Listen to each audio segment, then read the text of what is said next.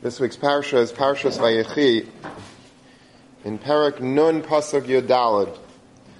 The pasuk says, and you have to pay attention to the repetitiveness of the pasuk.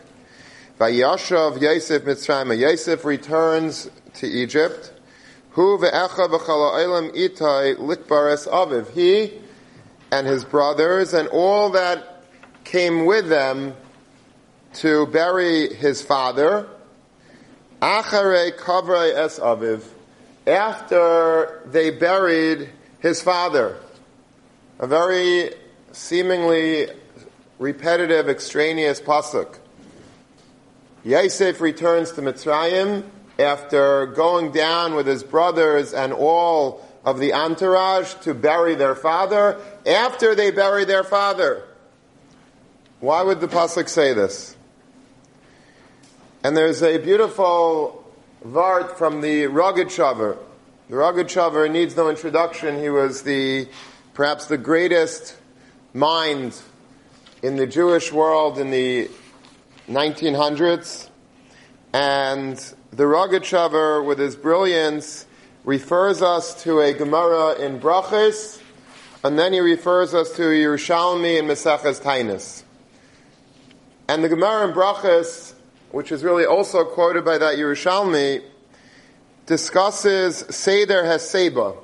In the olden days, when people were sitting down to eat, they didn't sit on a table and chairs like we do, but rather, as we know from Seder night, they sat HaSeba.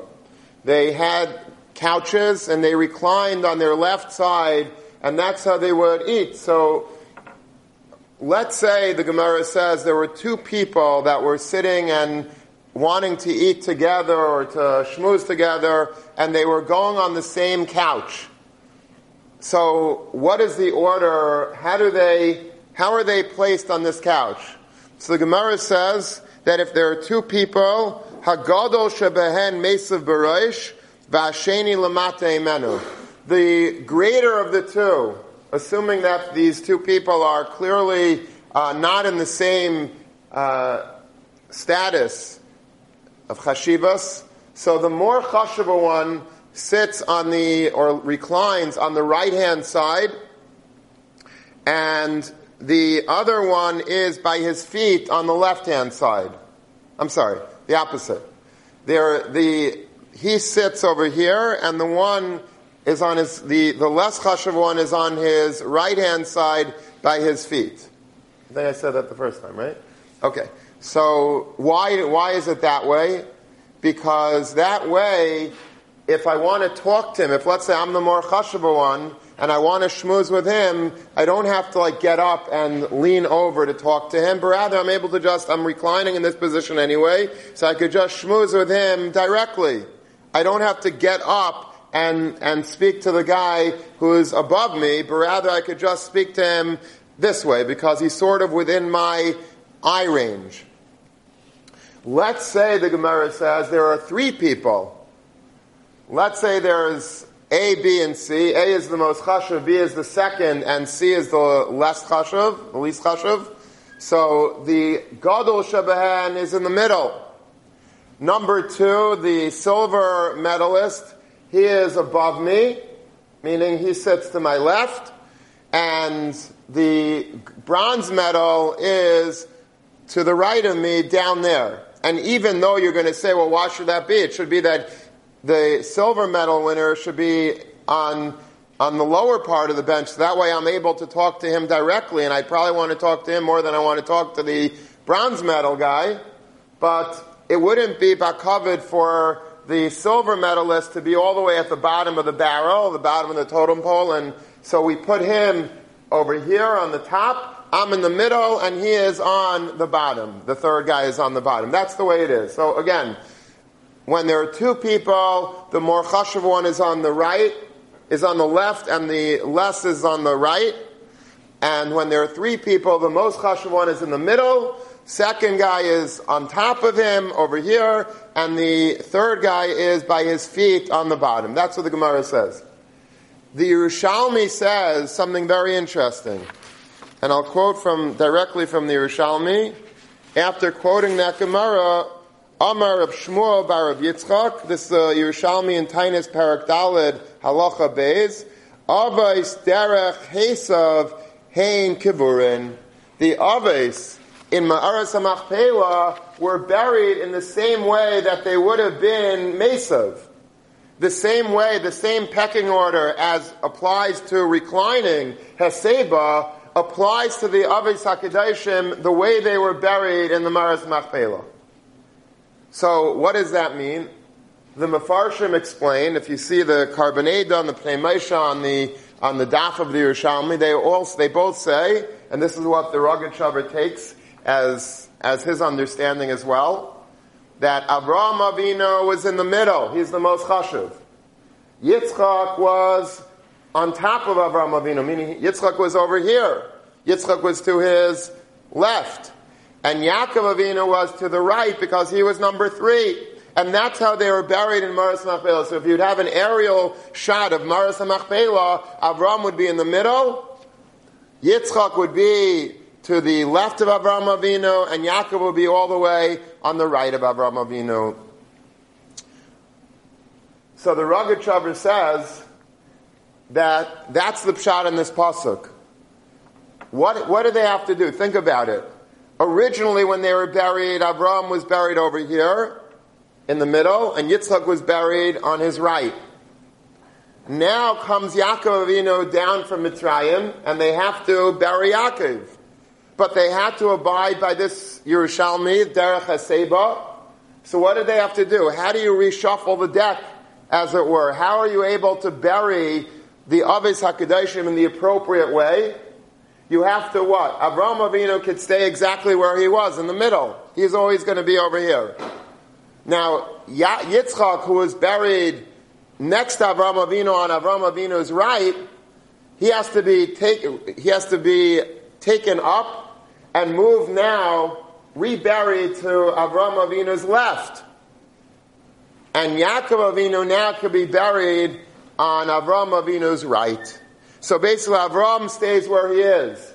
But Yitzchak has to be reburied in order for him to be in the proper place to Avraham's left, and Yaakov gets replaced. He replaces Yitzchak in that burial spot. This is the way the Gemara seems to be saying it had to happen. Zok the Rogatchover, that's the pshat in the pasuk. The pasuk that says that Yosef returned from Mitzrayim, him and his brothers, v'chalael mitay likbaras aviv, from burying his father, acharei kavrayas aviv, not talking about Yaakov Avinu. Yaakov Avinu, that was acharei likbaras aviv, but acharei kavrayas aviv. You know when they buried Yaakov Avinu? Only after Yitzchak, his father, was reburied. Yitzchak had to be reinterred. He has to be taken out of his kfura and moved to the left of Avraham Avinu. That's acharei kavrayas aviv, and then Yaakov Avinu was buried in the makom of Yitzchak. This is the Rogatchover's brilliance. It's not, it's a Yerushalmi really, but he's just plugging into this pasuk, the Yerushalmi, in a very brilliant and elegant way. There's parenthetically, I was looking at this daf in Yerushalmi. I don't have very many opportunities to look at Yerushalmis, and in the Marei Aponim, which is a pirush on the bottom of the Yerushalmi, it says a very interesting thing about, it says a whole story. I don't know if people are aware of it. I've never heard it, but Baruch Hashem, I found it. A lot of times I see things in secondary sources. This is a primary source that I saw on my own. I don't know if anyone, quotes it or knows of it. People that are obviously, not holding in Yerushalmis. But it's a very interesting fact. The Marei Aponim says a story.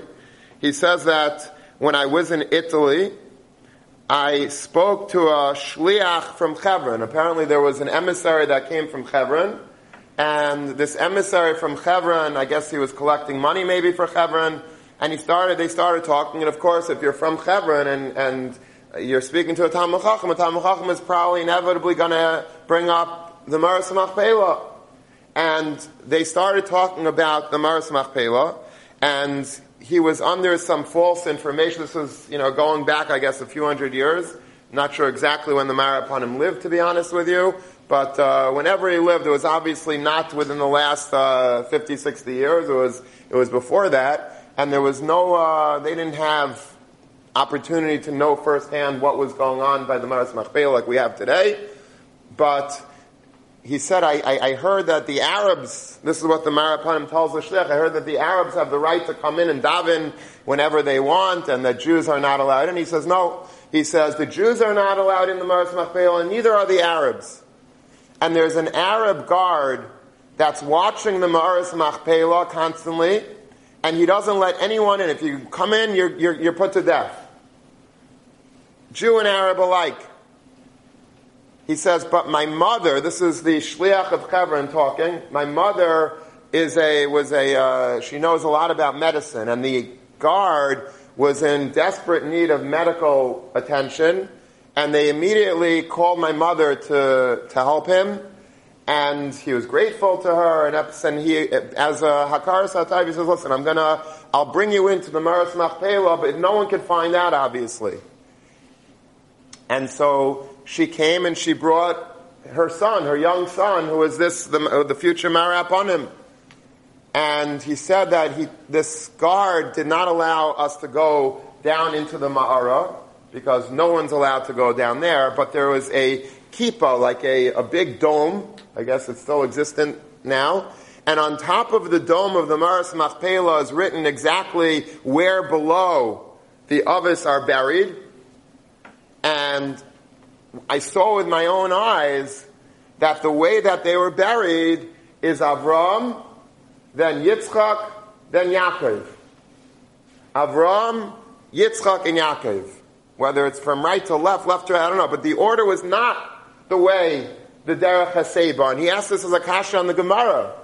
Historically, if it's true, this Gemara, that it's Derech HaSeba that they were buried, how do you square that away with the fact that on the top of the Maras Machpelah, it's written Avraham, Yitzchak, and Yaakov? So he says, I think that when the Gemara says that the Avos were buried Derech HaSeba, and it's not talking about the second step in the Gemara, that when there are three Chashuvim, when there are three people, then you bury, A, and then B, and then C, but it's talking about just the first part of the Gemara. That when there's two people, you bury the most chashuv one to the left, and the second chashuv one to the right of him. And so it was Avraham, and then Yitzchak, and then when Yaakov was buried, Yaakov was put in next to Yitzchak. So it was Avraham, Yitzchak, and Yaakov, and that's the way it was. And that's how he teaches the Gemara, that there was, that the Avos were Derech HaSeba, meaning just Avraham and Yitzchak, not Yaakov.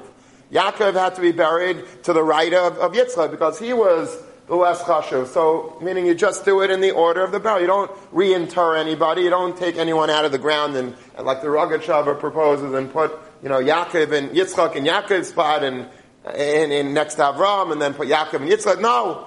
Avram was buried and Yitzchak was buried next to him, and then when Yaakov was buried, he was buried next to Yitzchak, and that's the way it is, and that's the Pashut Pshat in the Gemara, says the Marapanim. He just, parenthetically, he says that he also told me that there is a box in the Maras Machpelah which says Esav on it, and he says that's where, this is what the Shliach said, that the Arab told him, this is where the head of Esav is buried, because we know, he says, and this is like the Gemara in Saita that says that Chushim ben Dan came and knocked his head off, as we all know, and it rolled into the Maras Machpelah, and it stems historically, because there is a box in the Maras Machpelah that says Esav, and everything is beautiful. Okay. I mean, not for Esav, but for everybody else. So, by the way, Rav Aaron Kotler says, why is it that the head of Esav was Zeicha to Kfur in the Maras Machpelah? He says the head of Esav was fine. So Esav was a Talmud Chacham. Esav was no slouch in learning. You think Esav is the son of it. You think he didn't know Bavli, Yerushalmi, Tosefta. You knew it. The problem with Esav was not his head, it was his body. His body was constantly getting the best of him and, running after Taivas. His head was fine. So his head was Zeicha Tekvur. The rest of his body wasn't. But his head was fine. That's what they say, B'Shem Rav Aaron Kotler. So far, we have two pshatim in how the Avos were buried. We have either the Pashtus in the Yerushalmi, the way the Rogat Shabbos says it, that there was Avram in the middle, Yitzchak to his left, and Yaakov to his right. That's the way, and that's the Pashtus in the Gemara. That's the way the Neisei Kalim on the Yerushalmi explain this Gemara that Avos derech Chesed hein Kvurin. Then we have the Marapanim that says, no, I heard historically that that's just not so. That it's Avram and then Yitzchak and then Yaakov. And he gives his own pshat on how to understand that Yerushalmi. And now we're going to get a third pshat in how the Avos were buried. I think we're covering all of our bases in any possible way how to bury the Avos. What? Okay, I knew somebody would say. I didn't know it would be you, but I knew somebody would say that. Okay, so the other way of burying the Avos, or at least another way, is the way that Rav Shimshon Pincus in his Sefer describes it. And he says he has another problem. He's not working so much with the with historical facts. He didn't say any, and he had access to the Maharas Machpelah. He didn't bring that up. But he said as follows. He says, I don't believe that Avraham Avinu was buried in the middle, and that Yitzchak should be buried on one side of him and Yaakov on the other side of him, because of a more metaphysical reason. Because we know that Avraham Avinu was Midas HaChesed. Everybody knows that. Avraham Avinu was Chesed LaAvraham. Chesed was the midah that was embodied by Avraham Avinu. Avraham Avinu with his archim and with bringing the Rebbeinu Shalom to the world. Avraham Avinu was the epitome of chesed. He was the pillar of chesed in the world. Yitzchak Avinu was the exact opposite, the polar opposite of Avraham Avinu's midah, was din. Chesed on one end of the spectrum, din on the other end of the spectrum. Din, Yitzchak was kulei din, he was an Eilat Tamima, everything was perfect, there was no chesed involved, I see people and I overlook their chesroinus, and I just want to do chesed. I don't care if it's with Arabs, with Jews, with Malachim, everyone. I'm just open-hearted to everybody, and I don't look at anyone in any judgmental way. Everything is beautiful in the world. That's chesed. Din is, everything is strictness. Everything has to be perfect, and it has to be, there's no margin of error. That was Yitzchak. Yitzchak was this perfect Eilat Tamima, that everything was just so, and it had to be just so. That's not to say that he never engaged in chesed, chas v'shalom. And it's not to say that Avraham Avinu never engaged, but the embodiment of Avraham was pure chesed, and the embodiment of Yitzchak was din. The Avodah of Yaakov Avinu, this is known in the Sfarim HaKadoshim, was a mizug, a seamless blending, a synthesis of Avraham Avinu's midah and Yitzchak Avinu's midah. Meaning Yaakov comes along, he was the Bechir Sheba'avis, and he took his grandfather's chesed, he took his father's din, he put it in a proverbial pot, he stirred it together, and he created this perfectly balanced, homogeneous mix of chesed and din. That was Yaakov Avinu's midah.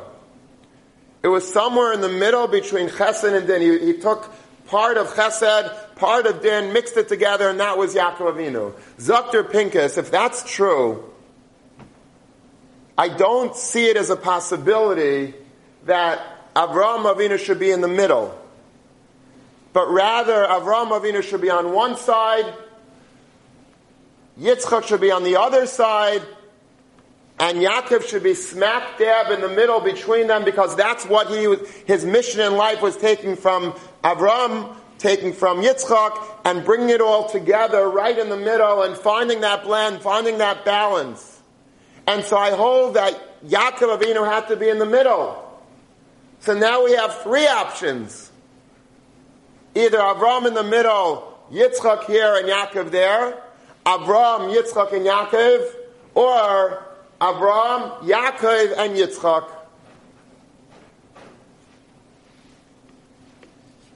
Reb Pinkus explains further, because he still has to deal with the Yerushalmi.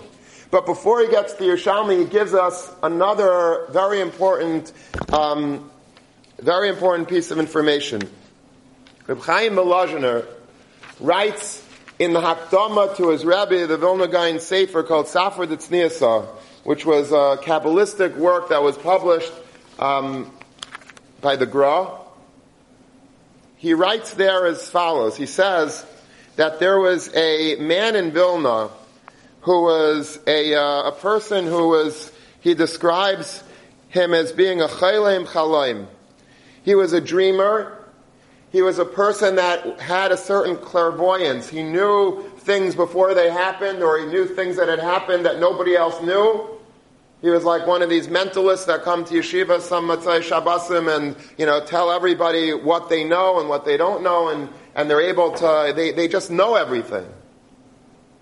And he went over, this is what the Gra said, the Reb Chaim Melazhner writes, Neman alai Abba Shabashamayim Sheshamatim V'Kadosh.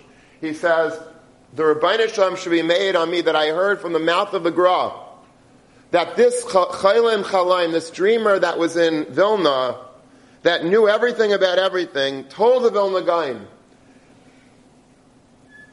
that 2 weeks ago, on a Thursday, you sat in a certain place, right over there you sat,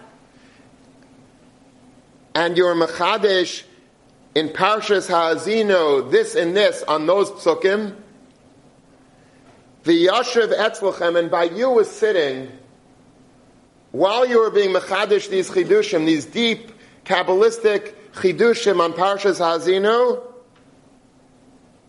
Rashbi miyamin va'arizal mismail. Reb Shimon Bar Yochai was sitting on your right, and the Arizal was sitting on your left, and you were in the middle. And the Vilna Gaon didn't fight this. The Vilna Gaon didn't debate this.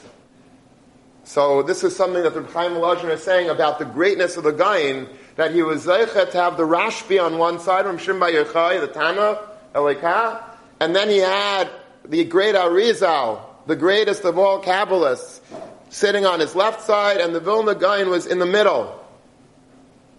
So Reb Pinkus asks a basic question: how did this happen? How does this fly? How does this stem with the Gemara that we just learned together? That when three people are sitting, the Gadol has to be be'emtza, in the second place on the right, and the third place on the left. The Vilna Gaon was the greatest pillar of everything that we have, from the 1700s onward. But he wasn't the Rashbi, and he wasn't the Arizal. This is what Reb Pinkus says. As far as I'm concerned, he was everything. But assuming this is Reb Pinkus, Pinkus says, how can you say that he's the Gadol Shebekulon? And you know what Reb Pinkus says? He says something fascinating. He says, in a sense, the Vilna Gaon was the Gadol Shebehen. How could the Vilna Gaon be greater than Reb Shimon Bar Yochai? How could the Vilna Gaon be greater than the Arizal? You know how? Because there's a pasuk in Koheles. The pasuk in Koheles, Perek Tes, pasuk Dalet, says, La kelev chai, if you have a living dog, who taiv min ha'aryeh hames, it's better than a dead lion. A lion, when it's alive, is the king of the jungle. It's powerful, it's regal, it's strong, it's brave, it's courageous. We know how great the lion is. The lion is it. But there's a day that comes that the lion dies. And the day that the lion dies, you can have a puppy. You can have a little poodle and a chihuahua there's no shaykhs to the lion. But the fact that that puppy is alive makes it greater, says Shlomo HaMelech in Koheles, than the dead lion. Because a lion is dead.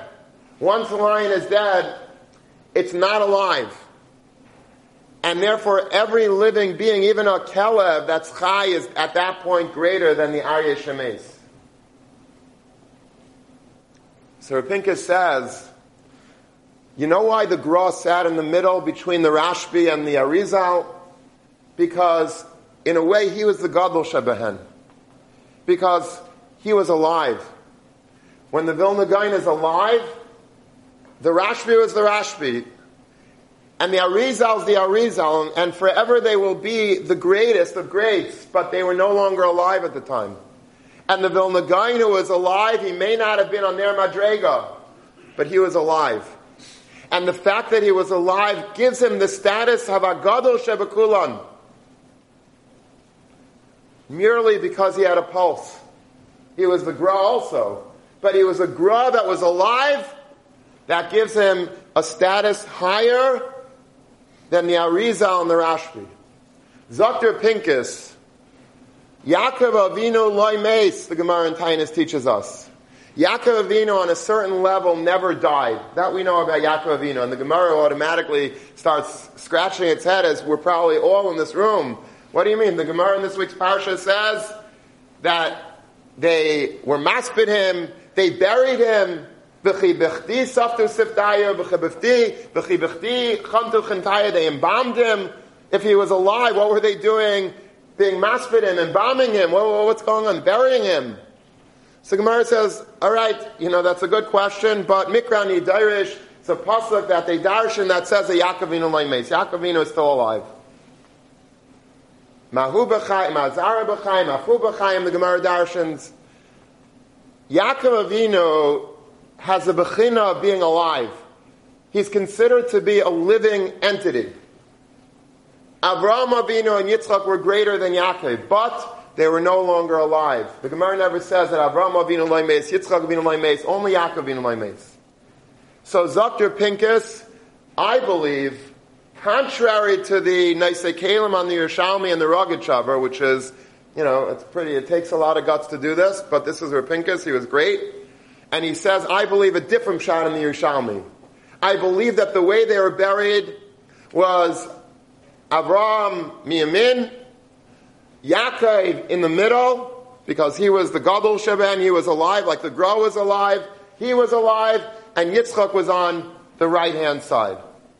And so he says, who is the one that had, he says, I'm saying shot like the Rogatchover, just with a little difference.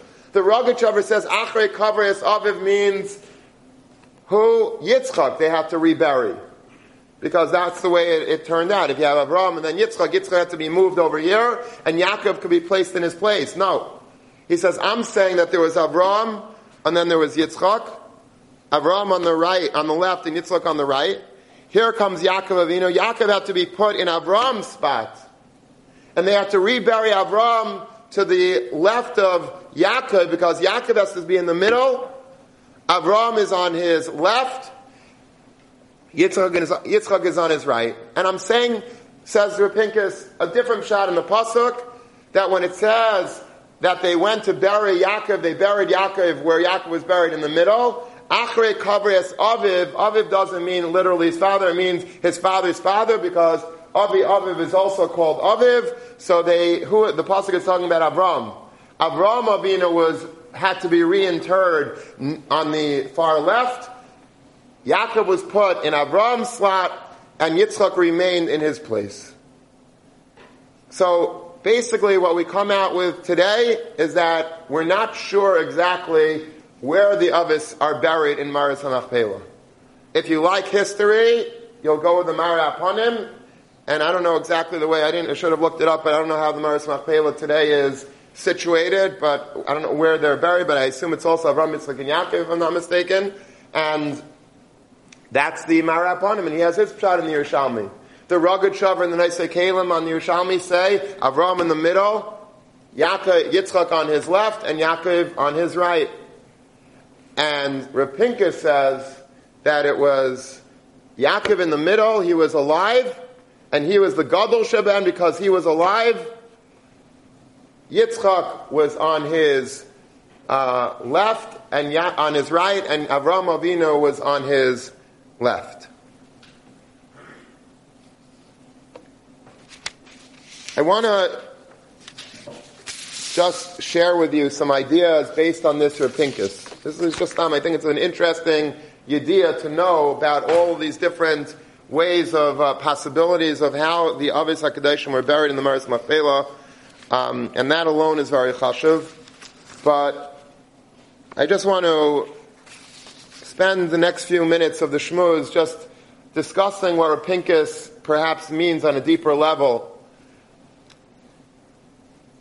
and how to apply it to ourselves. Rav Pinkus is saying to us a very important yesod that Shlomo Melech said way before him. When we're alive, the fact that each and every one of us is alive, and this is very important to speak about in Parshas Vayechi, because Vayechi is about life. And when we're alive, oftentimes we so take for granted the fact that we are living. And we don't really utilize that. We don't really see ourselves as anything special. We just see ourselves as occupying space. And yeah, I'm alive, but so what? I'm dust on the earth. I'm nothing. I'm just, other people are alive, and there's billions of people out there, and I'm like not really relevant in the big frame in the big picture. We have to understand how important it is that HaKadosh Baruch Hu gave us the gift of life and that we're here today. The day that the Chazon Ish was nifter was a terrible day in Klal Yisrael. He was nifter on the 16th day of Cheshvan in the year 1954. And the city of Bnei Brak and all of Torah Jewry was plunged into deep Avelis. The Chazon Ish was the Amud of Torah in Eretz Yisrael and throughout the world. He was Rosh Kol Bnei Agayla. He was the head of the entire world. There's very few people that you could say that he was the real Rashka Bahag. He was one of them. Reb Chaim Eiser was one of them. Reb Shach was one of them. The Chazon Ish was a major figure in Klal Yisrael. He was the Gadol Adar. He was the Gadol. He was the biggest Talmid Chacham of the Dar.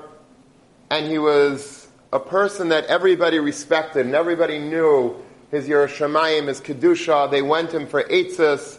He was able to give eitzes on everything, on medical. The biggest doctors came to confer with him because he knew from the Torah all of the chachmas in the world.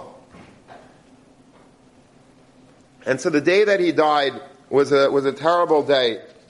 And the entire Bnei Brak came out to give him kavod achron and gave him hespedim and were malava him. There weren't hundreds of thousands of people like we saw in Bnei Brak a few weeks ago with the P'tira of Steinemann. There weren't hundreds of thousands of people in the entire Eretz Yisrael at that time, Charedim. But whoever was there, the thousands of people that were living during that time came to give him kavod achron. It was a very, very terrible, trying, and emotionally horrific day. There was a young boy who was 15 years old that after the Kvura, he went into a Beis Medrash, even though he was very sad. He went into a Beis Medrash and he opened up his Gemara and he tried as hard as he could to muster a little bit of concentration to be able to sit and learn. And he was trying, and he was singing it a little bit, and he was trying to get into it, but it was hard. He kept thinking about the Chazon Ish and the loss of the Chazon Ish. And into the same Beis Medrash came, maybe an hour later, a middle-aged Rav who was wearing a kapata, and he looked like a Rosh Hashiva. He had a black beard with some gray in it, and he basically sat down, and he also looked very spent from the day, and he looked like he was, going through terrible torture.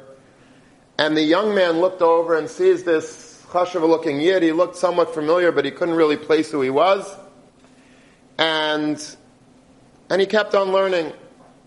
Eventually, the older man comes over to this 15-year-old yeshiva bacher, and he stares directly in his eyes and he says to him, "Do you know that the Chazon Ish was nifter today?" He didn't know. Maybe he thought this boy was in a bubble and he was just sitting and learning the whole day in the Beis Medrash. He says, "Are you aware of the fact that the Chazon Ish, the great Chazon Ish, was nifter today?"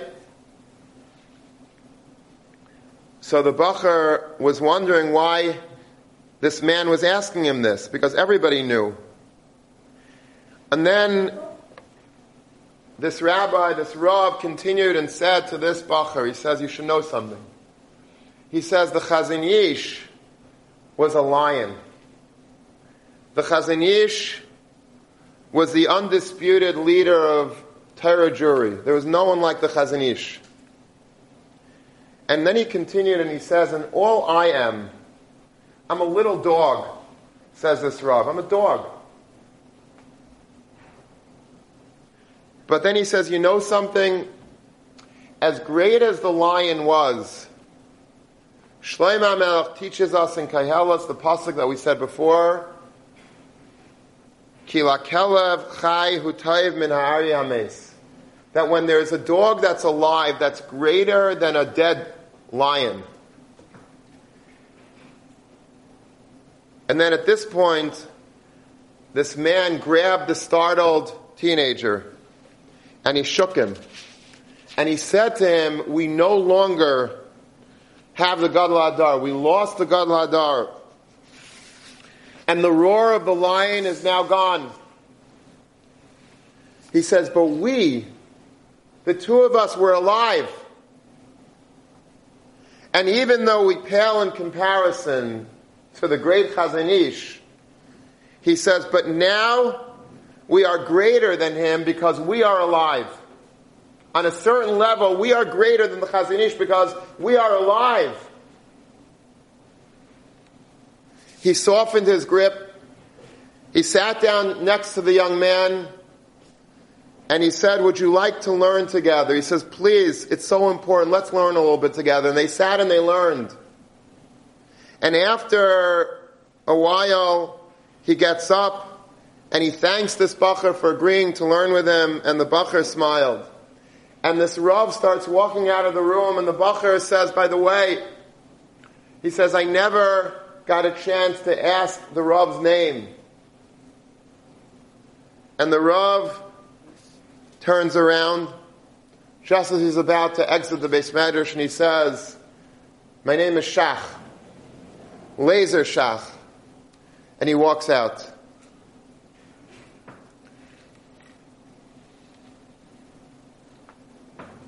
Rav Shach is teaching us a very important lesson. That when you lose an Adam Gadol, it's a tragedy for Klal Yisrael. You have to mourn. And you have to understand what we lost. If you read stories about Rav Steinemann, and we discussed many of the stories, we told them over by the Chanukah Tish, and we spoke it over last week a little bit in the Shmuz.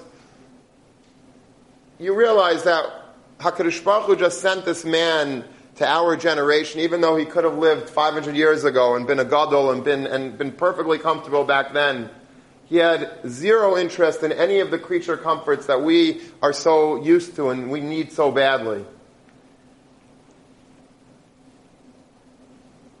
And it's a tragedy, and you have to learn as much as you can from his life. Try to, some way, adopt some of his hanhagas on a certain level, on a very minute level even, and his hasmada, and his Yiras Shamayim, and his amelus, his yagia, whatever he had, try to take something from it.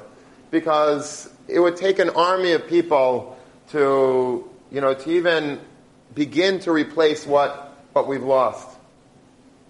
Somebody was once speaking in a derogatory manner about Rav Steinman back in the day that he issued a certain talk that was a little controversial in certain circles, and somebody told this person that was speaking derogatorily about Rav Steinman, told him back then, he says, I want you to know something about whom you're talking. He says, maybe you're not familiar with who Rav Steinman is. Maybe you thought he was just like somebody that you could talk about and you could push around and you could be mavazeh. So I'll tell you something about Rav Steinman. He says, what you learned in 40 years, Rav Steinman learns in one day. He says, and what you ate in one day, Rav Steinman didn't eat in 40 years. For 40 years of Rav Steinman's diet, you ate in one day. And Rav Steinman's learning in one day, you didn't learn in 40 years. Just to give you an idea of who this man is. I mean, before we start, giving the rest of the shmuz, which maybe, isn't appropriate even to give, but just to get some hakara about who this Aryeh HaMeis was. And there's two ways to react when you lose a gadol. You can either say that he was so great and he was so untouchable that, I don't even want to be gyrus the whole thing. I don't even want to think about it because it's so apples and oranges. He was in a different universe than I. So what can I learn from him? It's sort of like the same way that a lot of people don't like reading biographies about Gedalim because it just freaks them out. Like, what can I learn from this man? This man finished Shas by the time he was, by his upsharing. Like, who am I to even, what do I take from Ramesh Feinstein? What can I take from the Steipler? These are people that were in different leagues, different galaxies than I. That's one way of looking at a gadol, and there is truth to that. There's no doubt about it. But another way of responding on a certain level is that there is one way that I am the gadol, in a sense, and that is that I am still alive. And as long as I'm alive, I have something today that Rav Steinemann no longer has, and that's my ability to grow, my ability to learn, my ability to do mitzvahs. In a way, I'm a kelev, but I'm a kelev hachai. And that ability to live gives me an upper hand in a sense. It should inspire me, it should animate me, it should drive me to greater and greater aspirations merely because I'm alive.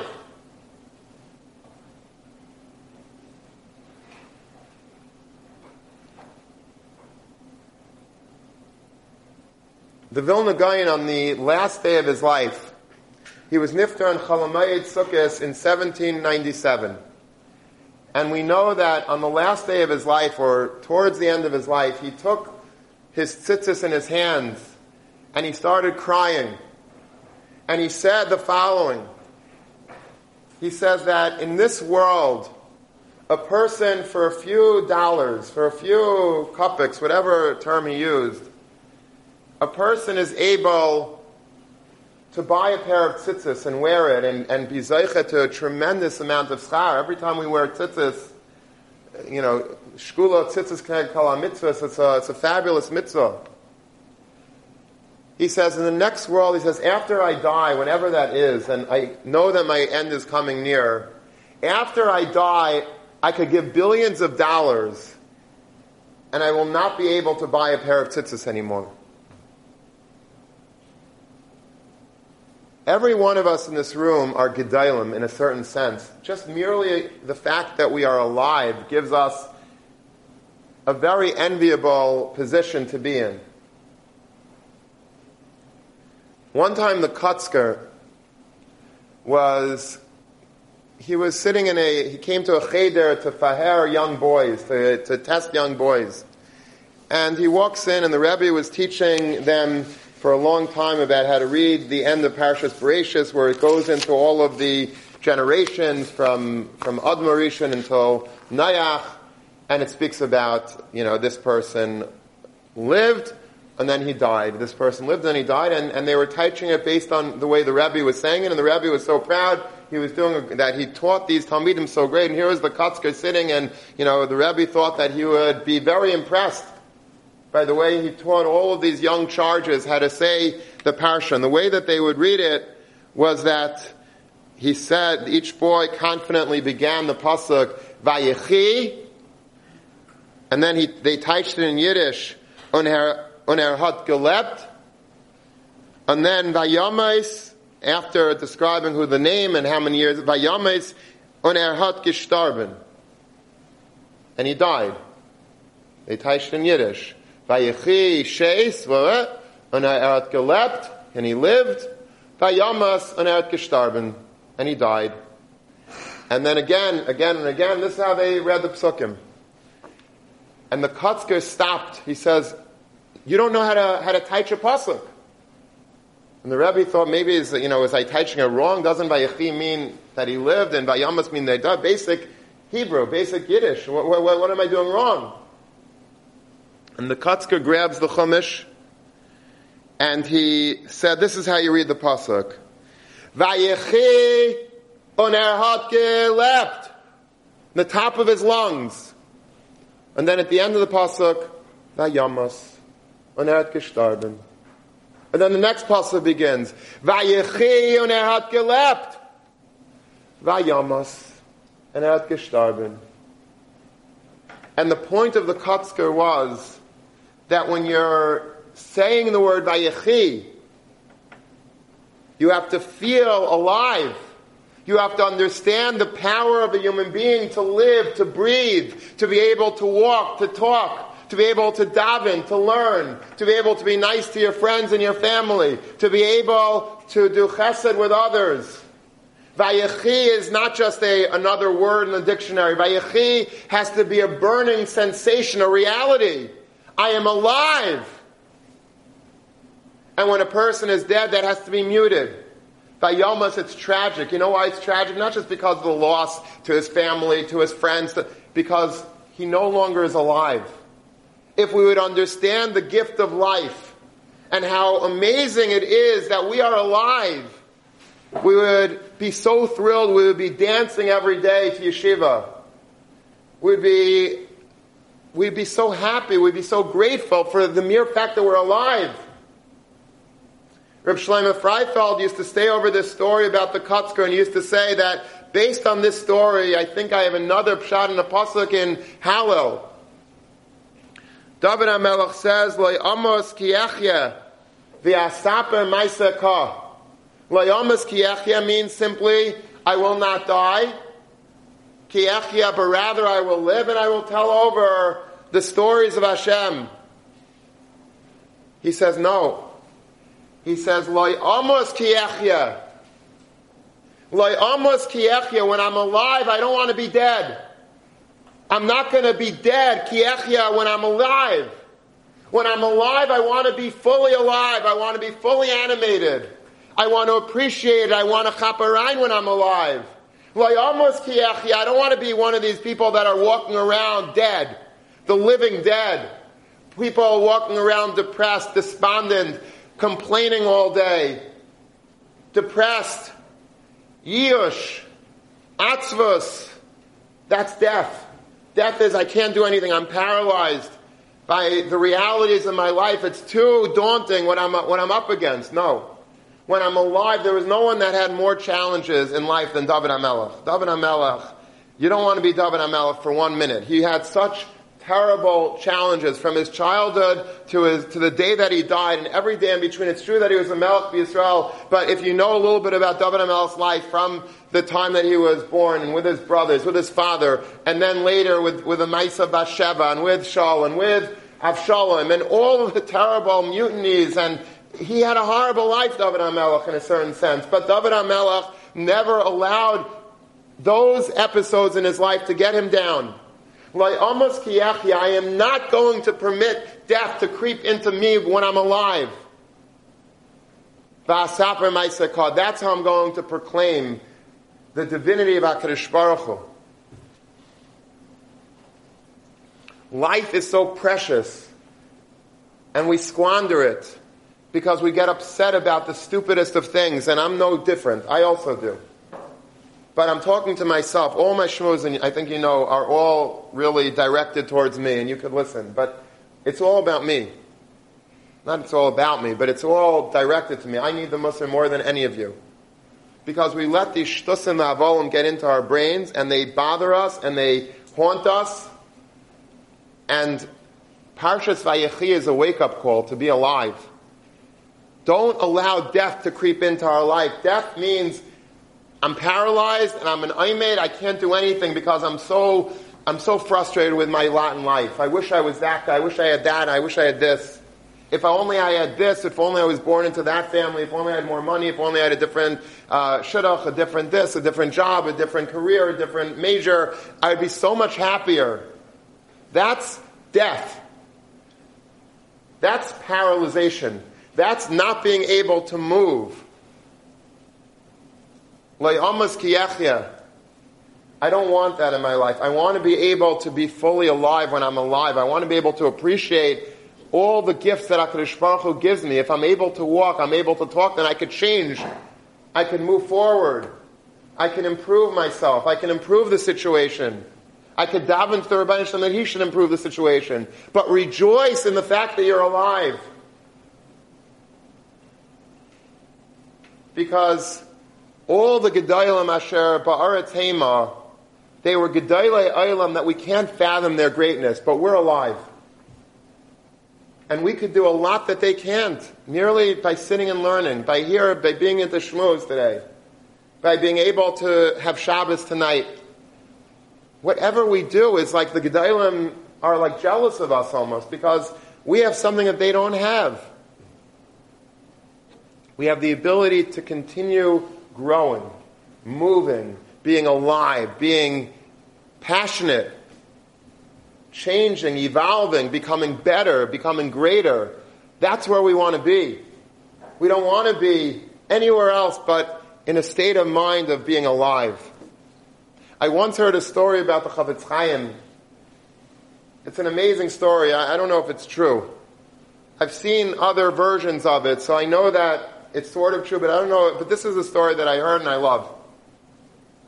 The Chavetz Chaim was dancing on Simchas Torah with everybody else, and the whole yeshiva was lebedik. And during one of the hakafis, the Chavetz Chaim sneaks out of the Beis Medrash. And he goes into like a classroom, a shir room, which was empty. Now we know that a lot of times, a classroom is never empty when the Chavetz Chaim is there. There's always a bacher either that, was there already and the Chavetz Chaim didn't notice him, or he sneaks in after the Chavetz Chaim was in there. But there's always people that were watching the Chavetz Chaim and trying to learn more from this great tzaddik. And this is what happened in this room on Simchas Torah. The Chavetz Chaim starts talking to himself loudly. And he begins to illustrate for himself what's going to be after he dies. And Ki'ilu, like he just died, and now there's malachim that are mekatrigim, that are accusing him of things, and there are other malachim that are defending him. And this is the way it was playing itself out. There were malachim that were saying about the Chavetz Chaim, he was a tzaddik hadar, he was so chashav, he wrote the Mishnah Berurah, he wrote the Shmiras Halosha, and he wrote the Chavetz Chaim, he wrote many Kuntresim, and many other Svarim. He was Marbitz Torah, he went even in his old age all over the world to give chizuk to people. And he deserves a wonderful Olam Haba. And then the other malachim, the Mekatrigim, get their chance to prosecute. And they say, it's true that he did mitzvahs, and he did a lot of them. But there was one thing that he was missing, that he didn't do them b'simcha. He wasn't fully doing them with a full heart of joy. He was doing them, but sometimes he was doing them a little bit with sadness. He was doing them with a little bit of a lack of concentration, lack of zrizos, lack of passion, lack of excitement. And that was a very big kitrug in Shemayim. And because of that kitrug, they were going to not allow him to go into Olam Haba. And it was getting very, very scary. And the tension was building in the room. And the psak din was about to come out against the Chavetz Chaim. And all of a sudden the Chavetz Chaim grabs himself by the lapels. And he says to himself, Abba Yisrael Meir, you're still alive. You still have the opportunity to change. You're not dead yet. You don't have to undergo this terrible din that awaits you. You're still alive. You can rectify things. If I wasn't so besimcha, I could be besimcha now. I could change it. And he rushes back into the Beis Medrash and he starts dancing besimcha rabbah with a joy that the Talmidim never saw him have before. This is the beauty of being alive. When a person is dead, La'aleinu, it's a scary thing. Avelos, when a person is in Avelos for somebody that dies, it's because it's commiserating with the plight of the nifter, who has to go through a lot of din b'cheshbon, and there has to be, Eimshim perhaps, le'aleinu. And so you're sitting Shiva because, Rachmana litzlan, this is the way of all men. They die and they have to go through a din b'cheshbon. We're all going to go through that someday. The beauty of being alive, though, the beauty of being able to live, is that whatever that din b'cheshbon might be today, and it might not look so pretty, we can change. HaKadosh Baruch Hu gives us parshas of tshuva. HaKadosh Baruch Hu is not an angry God, a vengeful God. He wants us, He's rooting for us to succeed. He knows our challenges. He knows all that we're up against. He knows how difficult life could sometimes be. But He's the Avarachamim. He wants us to use our life. He gives us every day another chance. We wake up, we say Maidani, we wash Nagelvasser, and we're able to go and take on a brand new day, and hopefully all of the challenges and the pitfalls that we had yesterday will not happen to us again today. That's what life is all about. Life is being excited to be alive, to appreciate every day how chashuv it is that HaKadosh Baruch Hu gave me another day to live, another day to change. When we're alive, we are greater than our Ari Ames.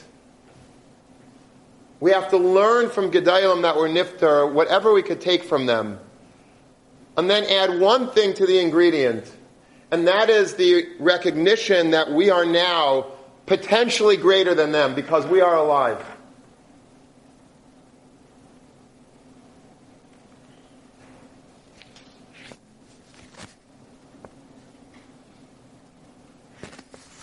It's easy to speak about these things, but it's much harder, I know, to implement it. But I don't want to sound like an old man. Maybe I am. But you, each and every one of you, at your stage in life, you are the luckiest person in the world. Because you're B'nai Torah, so you're in the right area, you're in the right, you're enviable in that regard. You're young, you're healthy, Baruch Hashem. You have your entire life ahead of you. Your life is like a blank canvas. And you have the option of painting whatever you want on that canvas of your life. You're alive. And you're the commander, you're the captain of your ship, of your destiny.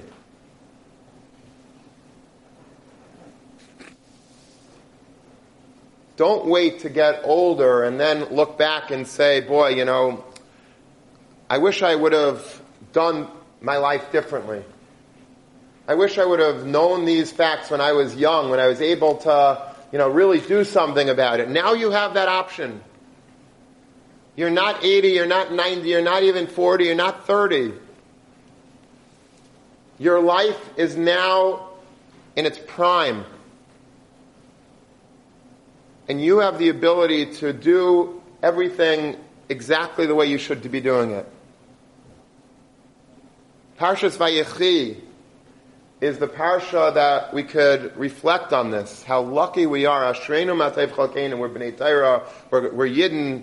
We're in a great yeshiva. We're young.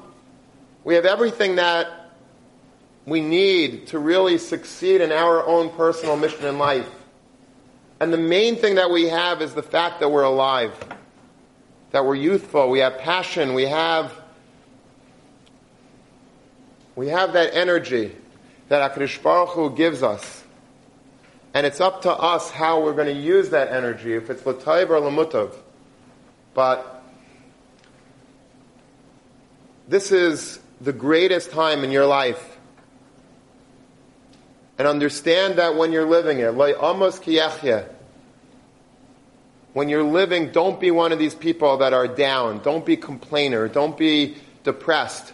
Fight it. If you have such such an atiyah towards being upset about things, then you're a human being. It doesn't mean that you're a bad person. It means that you're human. And there are many Svarim HaKadoshim, there are Musar Svarim, there's Machshava Svarim that have chapters upon chapters speaking only to Bnei Torah that suffer from feelings of atzvos and yush for whatever reason. It might be because we're not as smart as other people in the shir and the yeshiva. It might be because we don't have the zitzfleisch, we don't have the hasmada, we don't have the avos haTorah. It might be because of family reasons. It might be personal reasons. It might be health reasons. But you have to fight it. You can't allow yourself to become bogged down in your life. Life is too precious to squander with death. When you're alive, be alive. Be positive, be passionate. See everything as being for the best. And that might sound a little Pollyannish, it might sound a little bit not practical, not realistic, but so what? It's much better to be Pollyannish and pie in the sky sometimes than to be too reality-oriented. When a person is too depressed, he's not going to accomplish anything. Rav Steinemann himself said, I saw it in a sefer, that Kinas Seifrim Tarbe Chachma is not applicable for Bnei Torah. You're not supposed to look at other people and be jealous in yeshiva. Oh, wow, he's such a masman. Because even if it drives you a little bit, eventually you're going to just stumble and fall. You're going to get depressed. You're going to say, I'm never going to be this guy. He's too big a masman. He's too big of a yadin in Torah. He knows everything. I know nothing. And you're going to pack up your bags and leave and get depressed. He says every single person just has to look internally. And you're running a race only against yourself and your own potential. Be happy with who you are, with your kayach and your mayach and your abilities, and just focus inward. Focus on what you have going for you, and focus on how you're going to take that to the next level. And let everything else just work itself out. Don't compare yourself to other people. Don't look at other people. Fagin everybody. Be happy for other people. Just work on yourself. Be grateful for the life. Be grateful for your strengths and your creativity and your passion. Everyone has something unique about them. I know so many of you so well. And I know a lot of your milas and I know your chesroinus.